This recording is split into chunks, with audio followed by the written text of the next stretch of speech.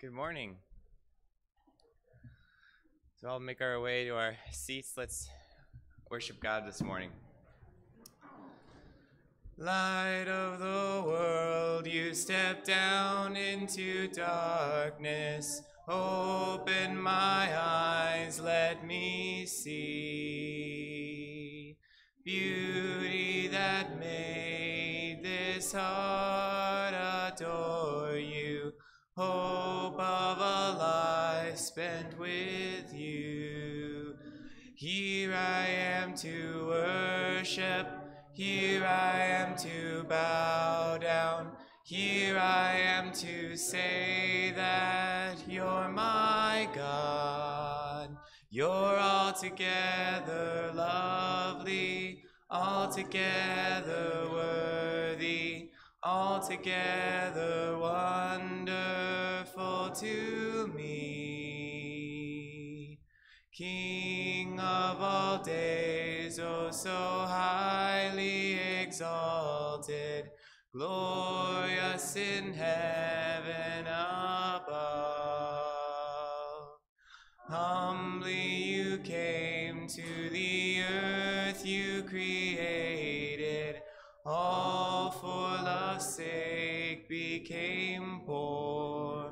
Here I am to worship, here I am to bow down, here I am to say that you're my God.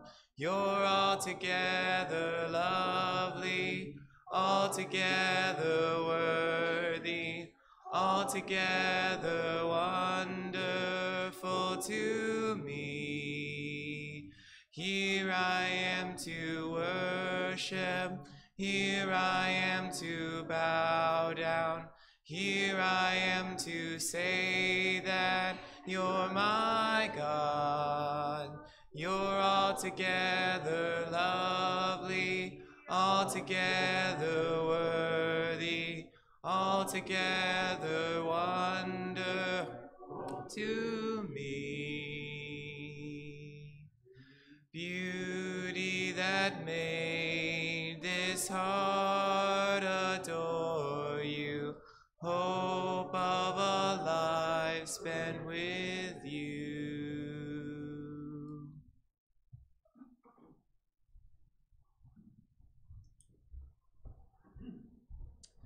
Good morning, church. It seems like our numbers are growing. There seems to be a lot more people here this morning than when we first started meeting back together, so it's good to see that. I started my morning by having breakfast with Afton. The things that you learn from children is pretty funny, I got to tell you. You hear a lot of good stories. But hey, I want to encourage you here this morning. We are getting ready to praise God. You know, if you read the last 5 books of Psalms, all start with praise God. And then there's a long list of things that, encouraging words of praising God. And that's what we've come together this morning to do, and to praise God. And I want to encourage you to do so. I encourage you to lift up your voices. I encourage you to listen intently and just enjoy the time together this morning, okay? This is precious time for us as Christians, and so I want to encourage you just to get involved in the worship this morning, okay? I'm going to start us out with a prayer, and then we'll get back into worship time. But I want to say it's good to see as many folks here this morning as we see. It's encouraging to me. Let's pray together. Our Heavenly Father, we are so thankful to be here this morning, this opportunity that you've given us to gather together as a family. Father, I hope that we take advantage of this time that we have together today. Father, help us in our song service. Help us to lift our voice. Help us to sing out and to just to praise you during this time. Father, help us to listen intently to what Kyle has to bring to us this morning. Help us, Father, to take this encouragement through the week. Help us to reflect on it. Help us to give us strength so that we may better serve you through this week. But during this next hour, Father, I just want to encourage every person here and everybody that's watching just to enjoy this time of worship, just to sing intently and to listen intently. And these things, Father, we ask in your Son's name. Amen.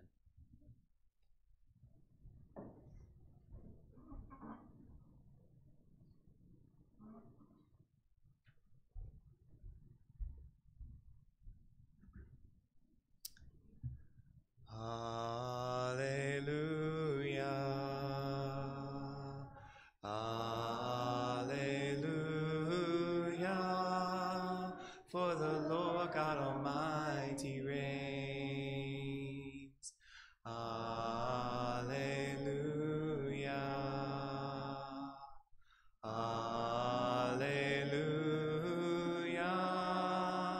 For the Lord God Almighty reigns. Alleluia. Holy, holy are you, Lord God Almighty. Worthy is the Lamb, worthy is the Lamb. You are holy, holy are you, Lord God Almighty. Worthy is the Lamb, worthy is the Lamb. Amen. Alleluia. Alleluia.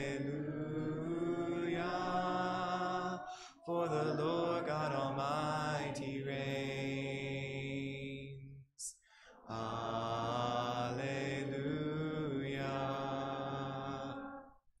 Alleluia. For the Lord God Almighty reigns. Alleluia.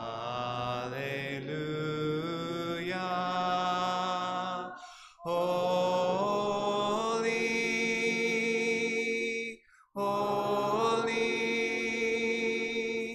are you, Lord God Almighty. Worthy is the Lamb, worthy is the Lamb. You are holy, holy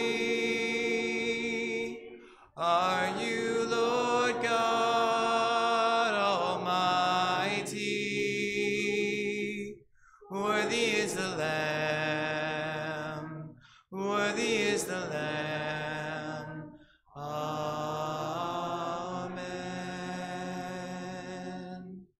Amen. Let's stand if you're able for this next song. Above all powers, above all kings, above all nature and all created things, above all wisdom and all the ways of man, you were here before the world began. Above all kingdoms, above all thrones, above all wonders the world has ever known, above all wealth and treasures of the earth, there's no way to measure what you're worth. Crucified, laid behind the stone, you live to die, rejected and alone, like a rose trampled on the ground. You took the fall and thought of me above all powers, above all kings, above all nature and all created things, above all wisdom and all the ways of man, you were here before the world began. Above all kingdoms, above all thrones, above all wonders the world has ever known, above all wealth and treasures of the earth. There's no way to measure what you're worth. Crucified, laid behind the stone, you live to die, rejected and alone, like a rose trampled on the ground. You took the fall and thought of me above all. Crucified, laid behind the stone, you live to die, rejected and alone, like a rose trampled on the ground.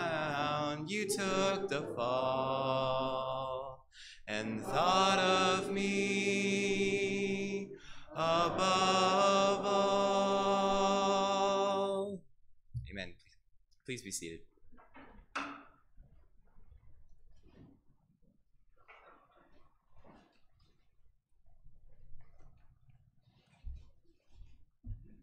Good morning. We're going to be reading from Luke 9, verse 18 through 36 in the NIV. Once, when Jesus was praying in private, and the disciples were with him, he asked them, "Who do the crowd say I am?" They replied, "Some say John the Baptist, others say Elijah, and still others that one of the prophets of long ago has come back to life." "But what about you?" he asked. "Who do you say I am?" Peter answered, "God's Messiah." Jesus strictly warned them not to tell this to anyone, and he said, "The Son of Man must suffer many things and be rejected by the elders, the chief priests, and the teachers of the law, and he must be killed, and on the third day be raised to life." Then Jesus said to them, "All whoever wants to be my disciple must deny themselves and take up their cross daily and follow me. For whoever wants to save their life will lose it, but whoever loses their life for me will save it. What good is it for someone to gain the whole world and yet to lose or forfeit their very self? Whoever is ashamed of me and my words, the Son of Man will be ashamed of them when he comes in his glory, and in the glory of the Father and the holy angels. Truly I tell you, some who are standing here will not taste death before they see the kingdom of God." About 8 days after Jesus said this, he took Peter and John and James with him and went up into a mountain to pray. And he was praying, the appearance of his face changed, and his clothes became as bright as a flash of lightning. 2 men, Moses and Elijah, appeared in the glorious splendor, talking. Peter and his companions were very sleepy, but when they became fully awake, they saw his glory, and the 2 men standing with him. As the men were leaving, Peter said to him, "Master, it is good for us to be here. Let us put 3 shelters, one for you, one for Moses, and one for Elijah." He did not know what he was saying. While he was speaking, a cloud appeared and covered them, and they were afraid as they entered the cloud. A voice came from the cloud saying, "This is my son, who I have chosen. Listen to him." When the voice had spoken, they found that Jesus was alone. The disciples kept this to themselves and did not tell anyone all that time what they had seen. May God bless the reading of his word.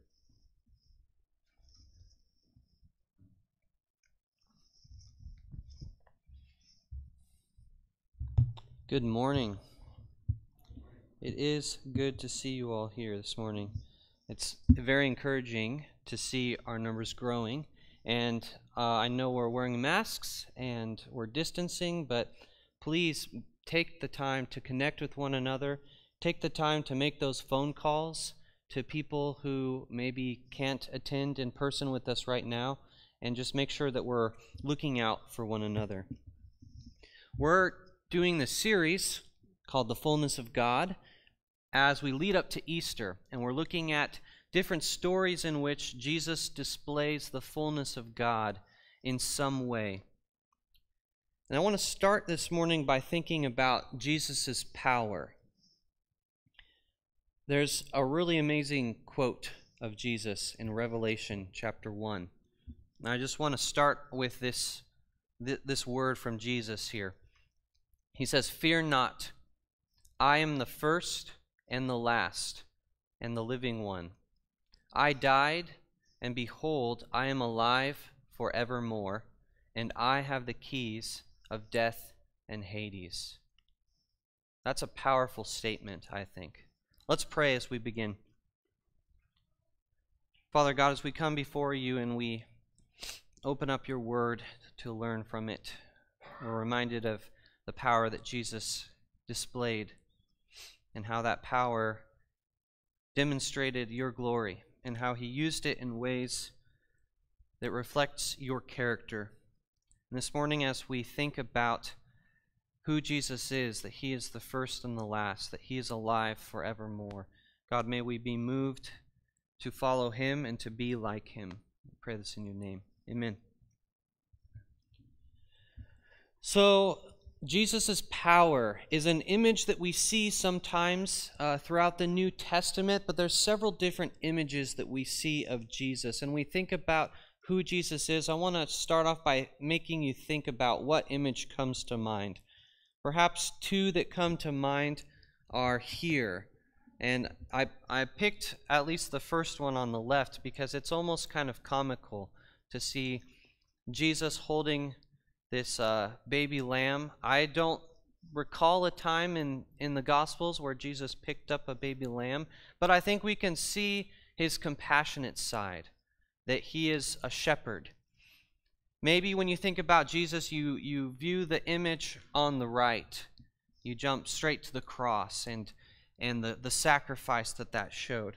And both of these images, I think, are powerful, but they don't always display Jesus' power in some of the ways that we witness in the Gospels. And I want us this morning to not forget that Jesus had power and that he used it well, and that people were able to see his power in many different ways. And so this morning we're going to be looking at an event called the Transfiguration, and it's called that because of one of the words that's used here. Basically means to change, to be transformed. And, you know, this is a moment before Jesus really begins his final journey to the cross. And it's a very mysterious scene. I chose a few pictures or paintings of people depicting this scene. This is one, I don't know if you can tell what it looks like very well. It's already kind of meant to be kind of a lower quality style, but it's also just a lower quality image. But a very interesting image of this shining light, this person who's radiant, and there's two others beside him. And if you look at the bottom, you can see the three apostles there, and they're in awe. This is a powerful scene, I think.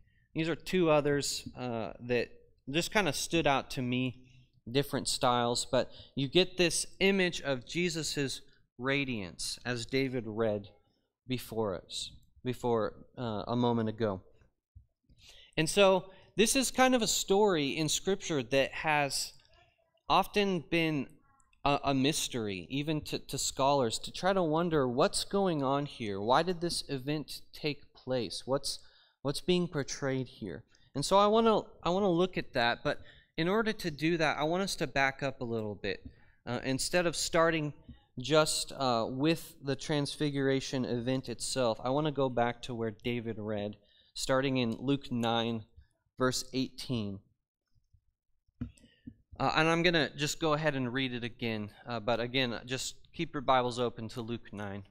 So once when Jesus was praying by himself and his disciples were nearby, he asked them, "Who do the crowds say that I am?" They answered, "John the Baptist, and others say Elijah, and others still that one of the prophets of long ago has risen." Then he said to them, "But who do you say that I am? Who do you say that I am?" And Peter answered, "The Christ of God." But he strongly commanded them not to tell anyone, saying, "The Son of Man must suffer many things and be rejected by the elders, chief priests, and experts in the law, and be killed, and on the third day be raised." So it's really interesting that Jesus is asking his disciples, "Who do people say that I am?" You know, a lot of, especially if you look at the Gospel of Mark, a lot of the Gospels are concerned about Jesus' identity and who people assume him to be. And so here, just right out, he asks his disciples, "Who do you say, or who do people think that I am?" And of course, they list off some of the things that they've been hearing: John the Baptist, Elijah, or another prophet that's been risen. And then he asks them a more personal question. He says, "Who do you think that I am?" And this is a moment where Peter steps up, one of Jesus' more famous apostles, I guess you could say, and he makes this great proclamation. He says, "You are the Messiah of God. You are the anointed one." And this is an amazing revelation of who Jesus is, that he is the Messiah. He is the one who is supposed to save not just Israel, but all creation. And of course, Luke leaves this out, but then, Peter kind of he sticks his foot in his mouth later on, because right after that, right after this great proclamation of Peter saying who Jesus is, and he's not wrong, he's correct here. Right after that, Jesus tells them that he's going to suffer many things, that he's going to be rejected, that he's going to be killed, and that he is going to be risen. And it's so interesting that right after that, Jesus tells them this. It's almost like Jesus is saying, "Yes, Peter, you're right. And I'm going to suffer, I'm going to be rejected, and I'm going to die, but I'm going to raise as well." And what's interesting is that this is probably not the answer they were expecting, right? They were not expecting God's Messiah to be rejected, to be put on trial, to be tortured, to be killed. This is not what the Messiah was supposed to look like. What kind of Savior is going to end in suffering and rejection and death? I've been reading through, I finally finished the Old Testament on my 90-day Bible reading plan. And man, that was a long haul. But one thing you see over and over again are leaders rise and fall. Leaders rise to power and they're rejected, or they rise to power and they turn away from God and God rejects them. And so Israel's hoping for a leader that's not going to be rejected, a leader who's not worthy of being rejected, a leader who's worthy of being followed, not a leader who's going to die at the hands of Israel's own present day or current day leaders at that time. But Jesus doesn't stop here. So he gives them this prediction of his own death, but he doesn't stop there. He continues on to talk about what that really means for them and for us as well. So he continues on saying, "Then he said to them all, 'If anyone wants to become my follower, he must deny himself, take up his cross daily, and follow me. For whoever wants to save his life will lose it, but whoever loses his life because of me will save it. For what does it profit a person if he gains the whole world, but loses or forfeits himself? For whoever is ashamed of me and my words, the Son of Man will be ashamed of that person when he comes in glory and in the glory of the Father and of the holy angels.'" Hold on to that word glory here for a moment. "But I tell you most certainly, there are some standing here who will not experience death before they see the kingdom of God." So two important things right there at the end that we'll see a little later is that word glory and this idea that some will not experience death before they see the kingdom of God. Again, already kind of puzzling and mysterious language. But I want to jump back to the beginning. So, Peter has just claimed that Jesus is the Messiah. He's the Savior. He is the one who is to come to redeem Israel. And Jesus says, if that's true, if you believe that, here's what you have to do. If you want to follow after me, you have to deny yourself. You have to take up your cross daily and follow me. For if you want to save your life, you will lose it. But if you lose your life because of me, you will find it. So Jesus has just predicted his death, and now he tells his followers that if you want to follow me, that you need to be rejected yourself. You need to deny yourself. You need to take up your cross, and you need to follow me.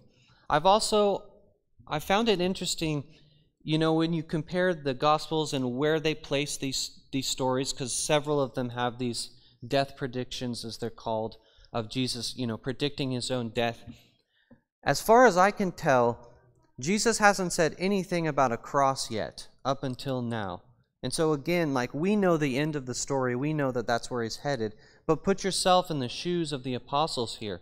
Jesus has just been, he's been identified as the Messiah, and then he says, but I'm going to die, and then he tells his apostles, oh, and by the way, if you want to follow me, take up your cross and follow me. So you can kind of see what Jesus is doing here. He's telling his apostles that he's going to die, and that if they want to follow him, that they might die too, and die by this cross, which they would have known what that was. They would have been very familiar with crucifixion in the first century. But Jesus says something that they probably won't understand until later, that if you want to save your life, you must lose it. We can see that in the apostles' writings later on, especially in Paul. And he says that you should not be ashamed, for the Son of Man is going to come in glory. So Peter's just confessed Jesus as the Messiah. Jesus has predicted his death. He's told his apostles that if you want to follow me, you must take up your cross. You must deny yourself. And then we get to this story 8 days later. 8 days later, Jesus goes up on a mountain. And if you remember, I think the last time or two that I preached, you have to notice that every time Jesus goes up on a mountain, something important is probably going to happen. Anytime pretty much anyone in the Bible goes up on the mountain, something important is about to happen. And notice that Jesus only takes the three inner circle, if you will, of his apostles, Peter, John, and James. And so they go up to the mountain to pray together. And as they're up there, this event happens. It says, as he was praying, the appearance of his face was transformed, and his clothes became very bright, a brilliant white. Then 2 men, Moses and Elijah, began talking with him. They appeared in glorious splendor and spoke about his departure that he was about to carry out at Jerusalem. Now Peter and those who were with him were quite sleepy, but as they came fully awake, they saw his glory and the 2 men standing with him. Now, I don't know if you're like me, but I just have so many questions from this story. Why does his face become radiant and he becomes basically this bright white light, like that image that painting showed? I also kind of want to know, how did they know that those 2 guys were Moses and Elijah? I mean, they didn't have Polaroids back then or, digital cameras, but they knew somehow. They knew that that was Moses and Elijah. And, where did they come from? What's all this supposed to mean? we can already see, Jesus was just talking about glory. And if I was to think about one word that really sums up this entire picture, it's the word glory or radiance. So this also, I think, would not be super new to them, although I'm sure they would have been shocked. There are other times in Scripture where prophets received visions and they saw something similar. For example, I was reading in Ezekiel, and Ezekiel chapter 1, verse 27, he sees this vision of a man who's basically like on fire, and half of his body is just very radiant. And, it's like he's struggling to find the exact words to describe what he's seeing. And I feel like that's what this is as well. And so they would have been familiar, I think, with this, but to see it in person, I'm sure it would have been just the most amazing thing to witness. But why? What's going on? Why are Moses and Elijah there? First of all, I think it's interesting to note that the people were saying, oh, this man Jesus, he must be Elijah, like reincarnated or something, rebirthed or appearing again on earth. Well, we know from this story that Jesus is not Elijah. Jesus is greater than Elijah, because Elijah's standing right next to him here. Jesus isn't Moses. He's not one of the prophets of old. He's something better. And it's interesting to see that Moses and Elijah are the two there, two people that really sum up entire sections of the Old Testament. I mean, Moses is like the poster person of the law, following God's law. He was the one that gave the people God's law. And Elijah, he was one of the first major prophets that many others followed after him. He was the one who communicated to the people on behalf of God and showed them the way. And so you've got these two people that symbolize these really important things like the law and the prophets, and they're confirming who Jesus is. Notice that they're standing there, they're talking to him, and what do you see that they're talking to him about? They're talking to him about his departure that's about to happen in Jerusalem. Now, I'm not sure if that specifically means his death or his ascension, but it's obviously something that the apostles were not expecting. It could be the very thing that Jesus just told them about. And so, as we keep reading, Peter again has one of his brilliant moments, and it goes on to say that then as the men were standing there starting to leave, Peter said to Jesus, "Master, it's good for us to be here," which I think he was pretty proud that he got to be there and see that. "Let us make 3 shelters, one for you and one for Moses and one for Elijah," not knowing what he was saying. I love that Luke added that in there. As he was saying this, a cloud came and overshadowed them, and they were afraid. And as they entered the cloud, then a voice came from heaven saying, "This is my Son, my chosen one. Listen to him." After the voice had spoken, Jesus was found alone. So they kept silent and told no one at the time of what they had seen. So Peter has this brilliant moment. He's like, oh, okay, this is it. It's finally happening. We're up on a mountain. Jesus is radiant white. This must be the moment that we've been waiting for. Let's build some little mini tabernacles. Let's get this thing rolling. I know he had just talked about his death, but he was probably misguided. This has got to be the moment where we overthrow the Romans. Israel's back on top. God is pleased with us again. This has got to be the moment. And he wants to draw it out. He wants to celebrate. You kind of see this reference to the festival of booths or tabernacles, a symbolic time of God dwelling with his people. And I think Peter had good intentions, but like Luke says, they were kind of misguided. He didn't know exactly what he was talking about. He missed the point of what Jesus had told him previously, that this isn't the moment, Peter. This is an important moment, but this isn't the moment. And then we hear God the Father speak through the cloud.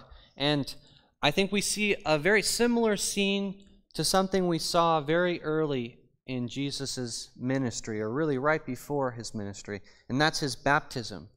We see, again, the heavens open up, the Spirit descending like a dove, and we hear God say basically the same thing. This is my Son, whom I love. But here he adds, listen to him. And I said if there's one word that encapsulated this moment, it would be glory. And if I think there was one word that really told us who Jesus was from this, it's the word authority or power. That Jesus had authority, that he had things to say, and that God in this moment, along with Moses and Elijah, are acknowledging that. And they're saying, listen to him. He has the authority. He is the way. So, who was this moment for? And why did only 3 of the apostles get to witness it? I want to talk more about this idea of glory and authority. I'm just going to skip this slide.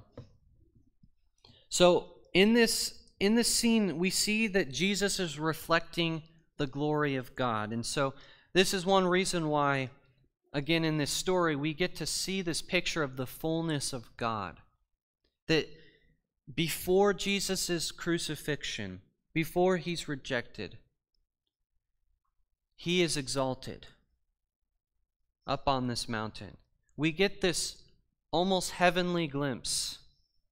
It really is some kind of heavenly glimpse of Jesus. He changes. And so we see this glorious scene, and it's like a picture of who Jesus was before he started this whole journey, before he humbled himself, before he took on the appearance of a human, before he became obedient to death, even death on a cross. And it's interesting that the apostles, at least the 3 that were there, they didn't tell anyone about this.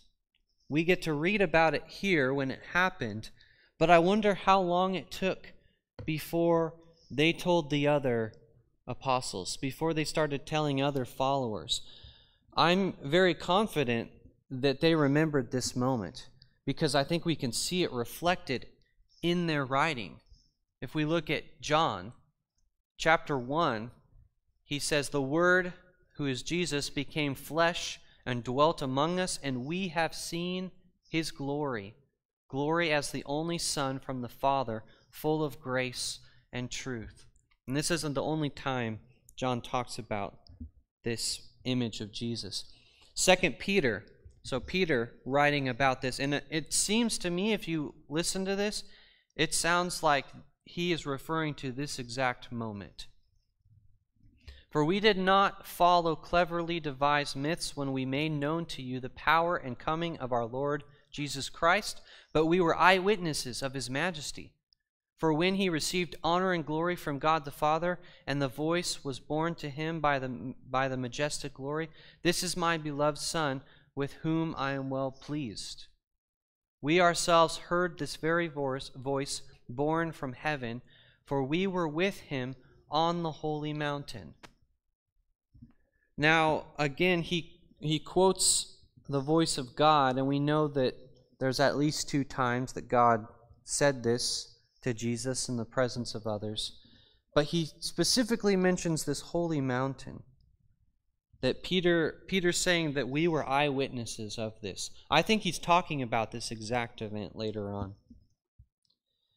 But we can see that their faith was strengthened from this. And although they would still struggle to stay awake in the garden, to be there by Jesus' side when he was crucified. They would still have their moments. I think that this scene strengthened their faith. And that they were given this momentary glimpse of the glory that was promised not only to Jesus for his obedience, but to us as well.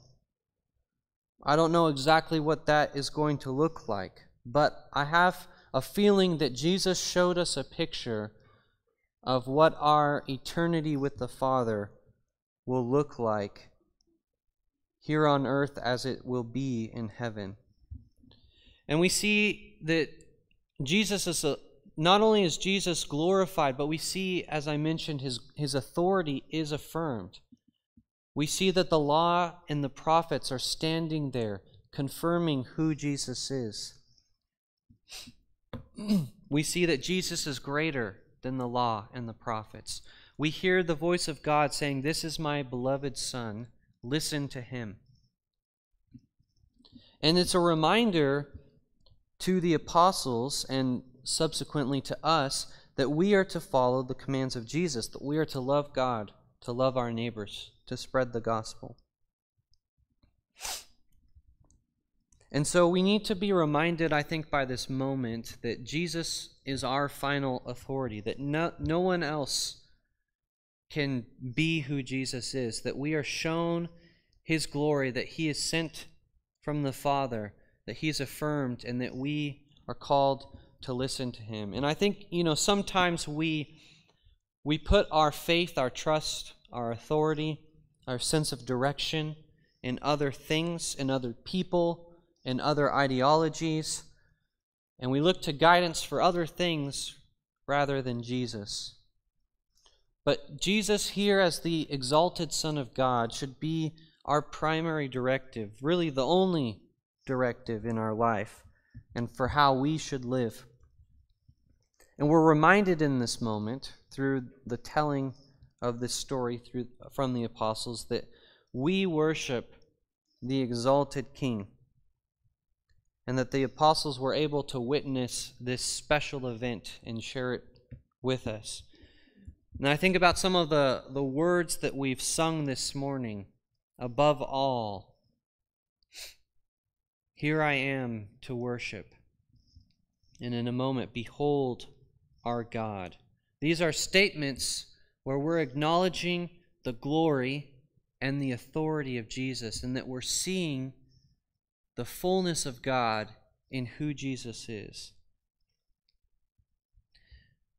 And so as we approach Easter and we get to take a special time to celebrate the final moments of glory that Jesus experienced before the cross and before his death and resurrection,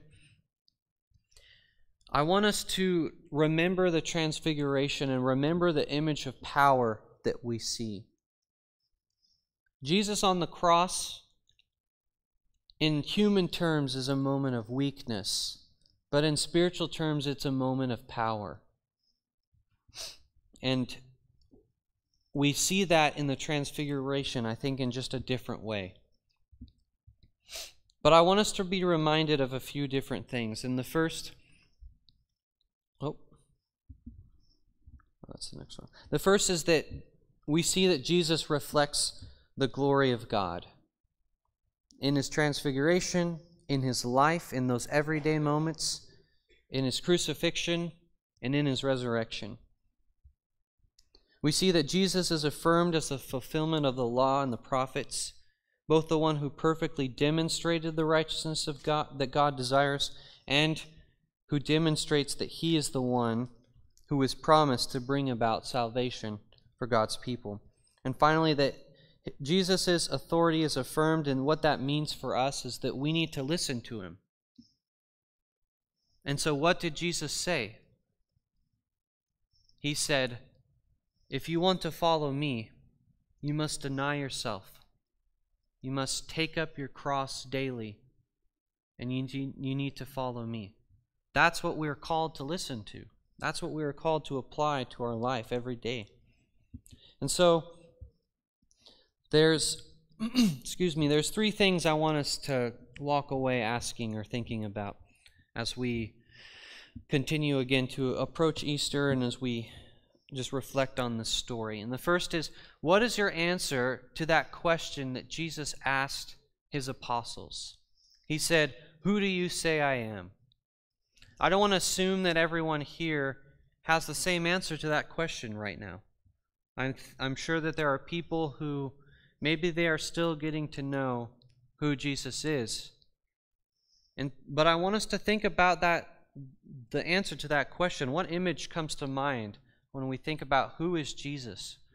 Who do we say that Jesus is? Do we even say who Jesus is to anyone? Or do we just kind of keep it to ourselves? The second one is, who are you giving the power to save your life? You know, Jesus says that if we try to save our own life, we're just going to lose it. If we try to let some other person, some other ideology, some other way save our life, it will always fall short of the power of Jesus to do just that.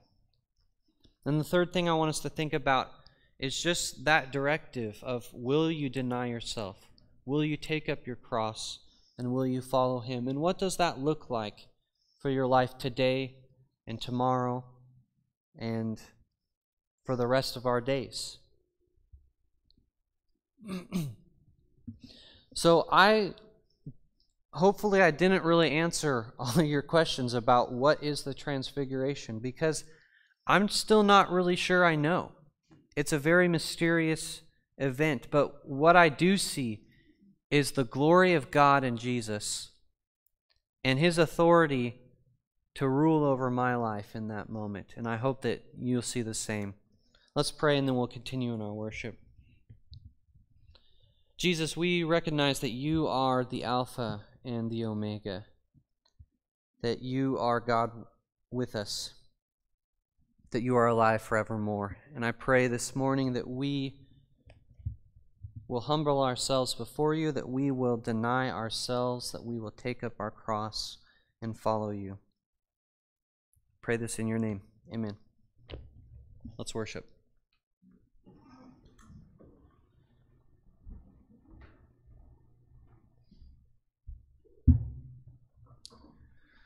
Who has held the oceans in his hands? Who has numbered every grain of sand? Kings and nations tremble at his voice. All creation rises to rejoice. Who has given counsel to the Lord? Who can question any of his words?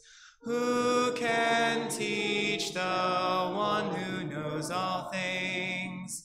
Who can fathom all his wondrous deeds? Behold our God, seated on his throne. Come, let us adore him.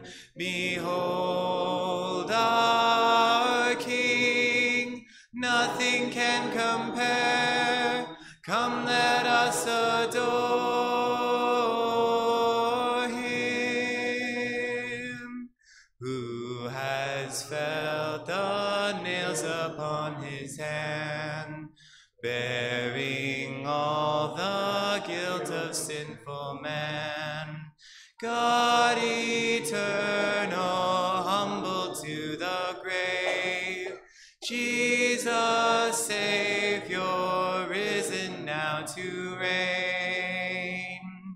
Behold our God, seated on his throne.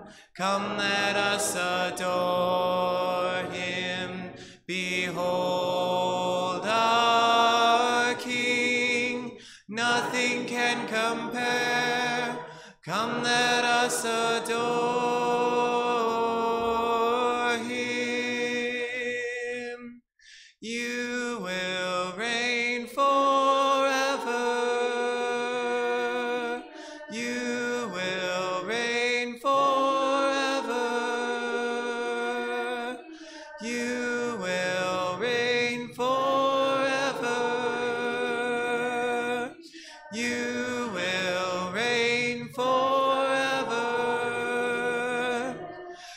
Behold our God, seated on his throne.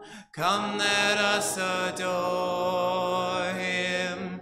Behold our King, nothing can compare. Come, let us adore him.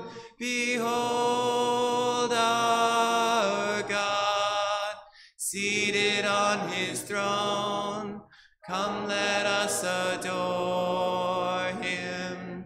Behold our King, nothing can compare.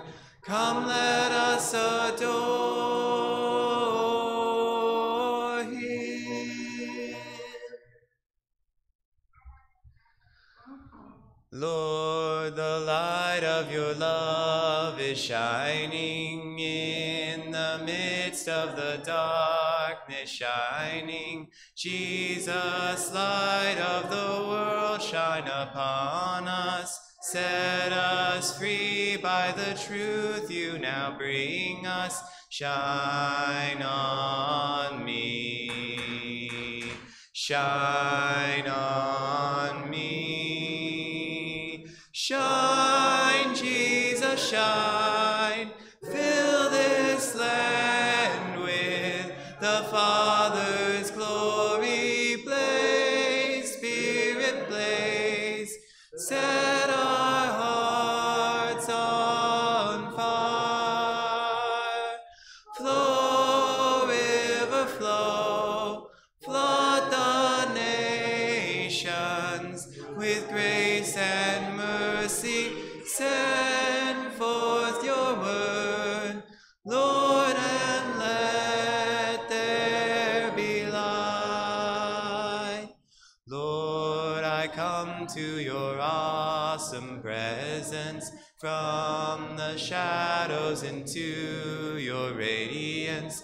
By the blood I may enter your brightness. Search me, try me, consume all my darkness.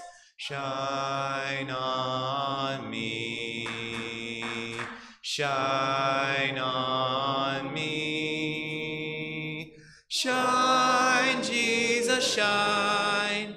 Fill this land with the Father's glory. Blaze, Spirit, blaze.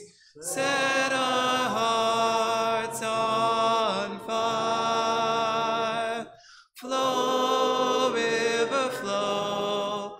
Flood the nations with grace and mercy. Send forth your word, Lord, and let there be light. Holy words long preserved for our walk in this world. They resound with God's own heart. Oh, let the ancient words impart. Words of life, words of hope. Give us strength, help us cope. In this world, where'er we roam, ancient words will guide us home. Ancient words ever true, changing me and changing you. We have come with open hearts. Oh, let the ancient words impart. Sorry, I'm going to start that higher. Holy words of our faith, handed down to this age, came to us through sacrifice. Oh, heed the faithful words of Christ.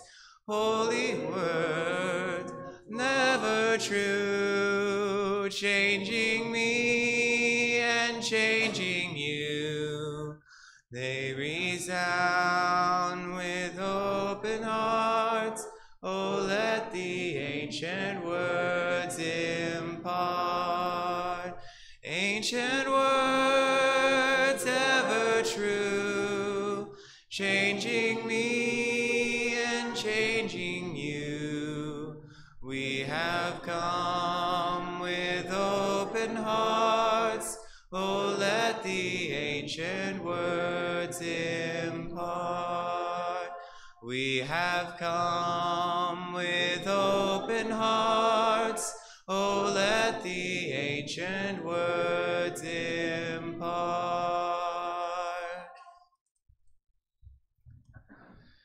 Create in me a clean heart, O God, and renew a right spirit within me. Create in me a clean heart, O God, and renew a right spirit within me. Cast me not away from your presence, O Lord, and take not your Holy Spirit from me. Restore unto me the joy of your salvation, and renew a right spirit within me. Create in me a clean heart, O God, and renew a right spirit within me. Create in me a clean heart, O God, and renew a right spirit within me. Cast me not away from your presence, O Lord, and take not your Holy Spirit from me. Restore unto me the joy of your salvation, and renew a right spirit within me. Cast me not away from your presence, O Lord, and take not your Holy Spirit from me. Restore unto me the joy of your salvation, and renew a right spirit within me.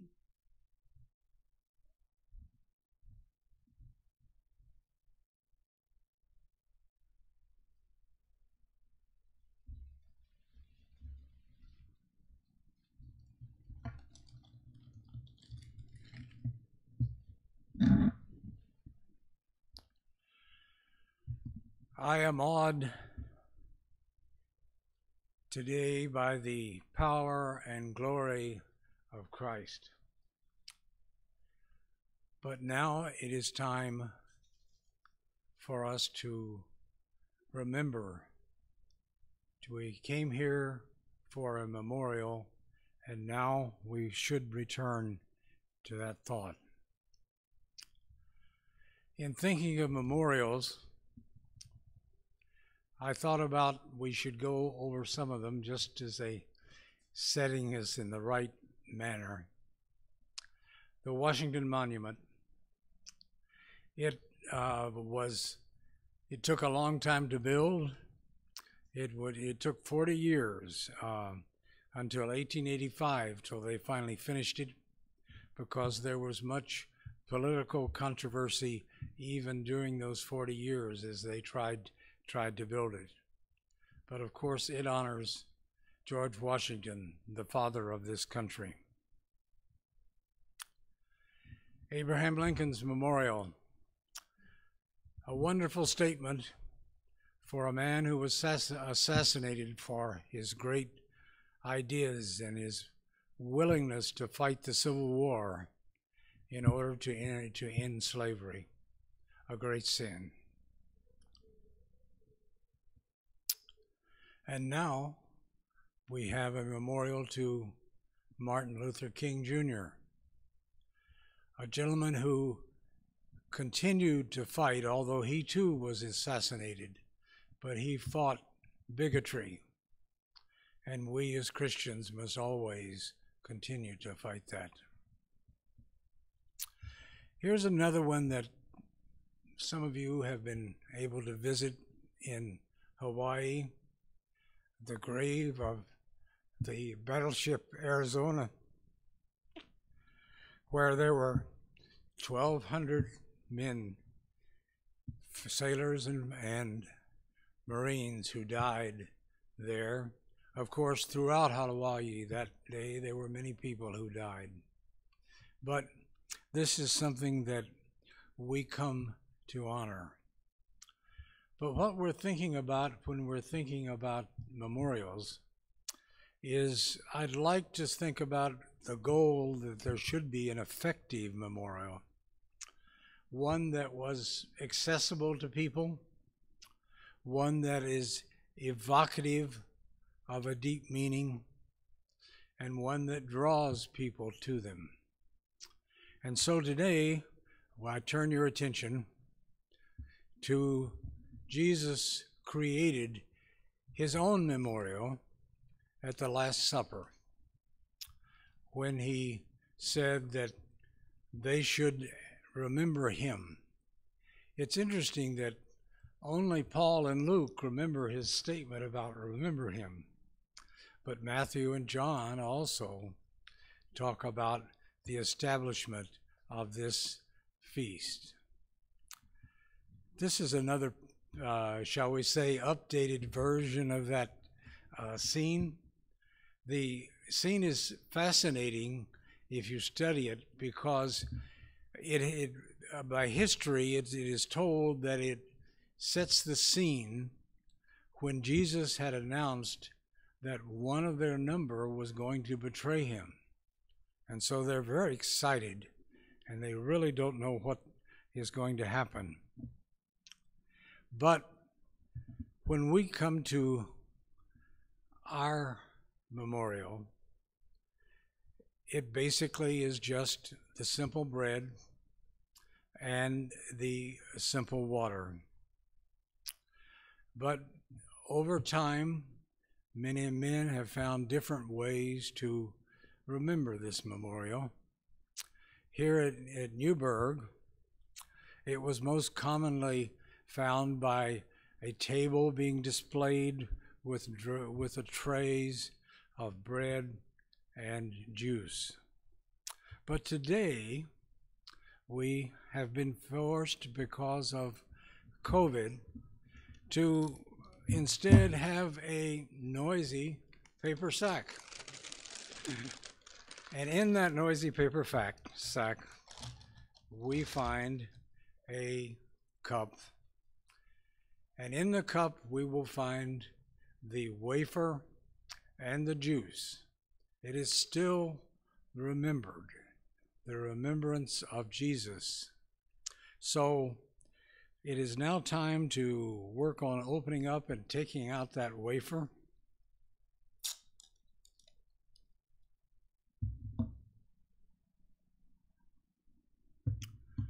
The bread. This is my body, given for you. When we think about his body, I think we should remember that his body came from heaven, and it came to this earth, a place that was not always comfortable, a place that sin existed, that he had to suffer because he came to this place. And of course, he suffered on the cross. So let us take this wafer in remembering his body.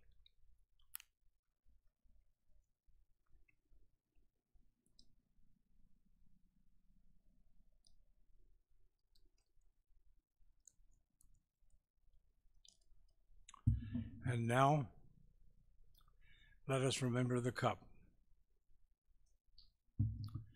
This cup is the new covenant in my blood, which is poured out for you. Throughout the Old Testament, we see that God was interested in those Jewish people as them remembering. And so, whenever they had a sacrifice, there was blood. And the priest would sprinkle blood on the holy ark. And so, Jesus gave his blood so that his new covenant would be effective. So let us remember this blood which was poured out for us.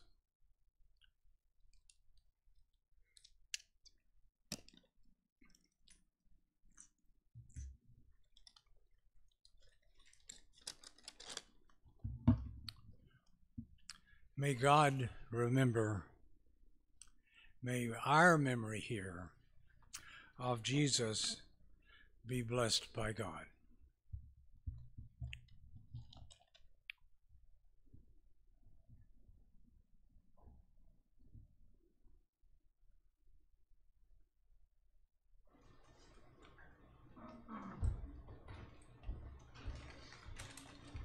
Let's stand as we sing our final song this morning.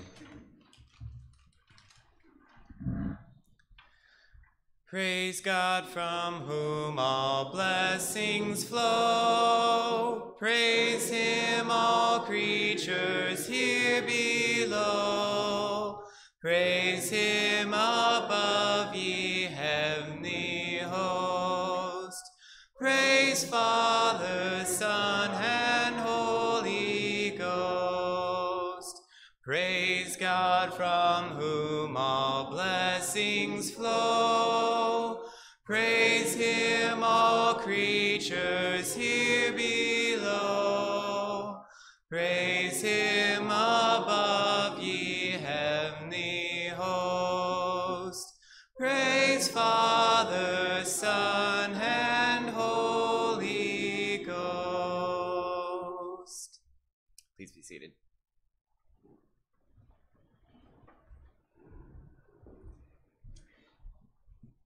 We'd like to thank everybody for being here today, especially any visitors that may have come in the door. You're especially welcome here. It's good to see everybody that's here today and the number of folks that we have here with us. I have 3 announcements. One is that we've been hearing a lot about Kyle's teen mentoring class. That is going to start April 1st. So if you have any comments or questions about that, you can see Kyle. Michael is also going to start a new Harmony small group. So anything dealing with that, you can go and see Michael about, and he'll be glad to answer questions. And Lorinda Dunning is overseeing some Easter eggs deliveries. So if you're in need of Easter eggs, you can see Lorinda about those. I just want to encourage everybody this week to let God's glory be seen in you as you go about your weekly business. I appreciate Kyle's lesson today, and I hope that everybody here was encouraged. Let's stand together and we'll close with a prayer. Our Heavenly Father, it has been good to be here this morning. It is good to be able to sing songs of praise, and it has been good to listen to your words being taught to us. Father, we pray for the leadership of this church. We pray for the eldership. We ask for wisdom for them. Help them and guide them as they guide this church. Help us to be obedient followers. Help us to be attentive to what the elders are saying. And help us, Father, to be mindful of what they're saying and put that to practice. Father, we are thankful for being reminded of God's glory and what that means to us. Sometimes it's hard to show that when we're out in the world, but I want to encourage everybody here to show God's glory in everything that they're doing as they go through their week and as they go to their jobs, or whether it be at home, at the supermarket, or wherever. Let's show God's glory. And these things, Father, we ask in your Son's name. Amen. You are dismissed. Thank you, everybody.